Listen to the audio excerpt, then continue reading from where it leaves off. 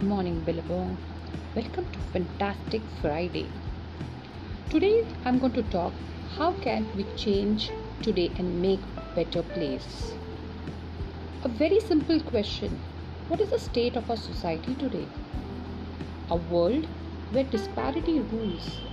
It's a world where despite the biggest promises, people seem to be losing hope day by day. That being said, our world is also a world of awakening, where there is a desire to move forward despite the general lack of will. This desire to move forward marks a desire for change, which is very important if a society wants to progress. In fact, the very word progress implies a movement forward.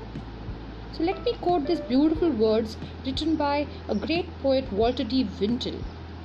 For out of the world we find, success begins with a fellow's will.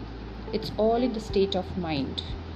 Taking his words to heart, I believe rather than perceiving a world as being flawed, we must look for ways to make it better. And I also believe that the opportunity to make it better is everywhere if you choose to see it. When I see a void, I would rather fill it with something positive and good than wonder why it is there and why I must deal with it.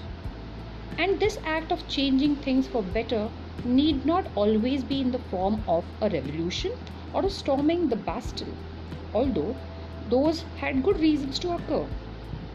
It can be as small as making up your shoes, your boots, your equipments, or as big as changing the world.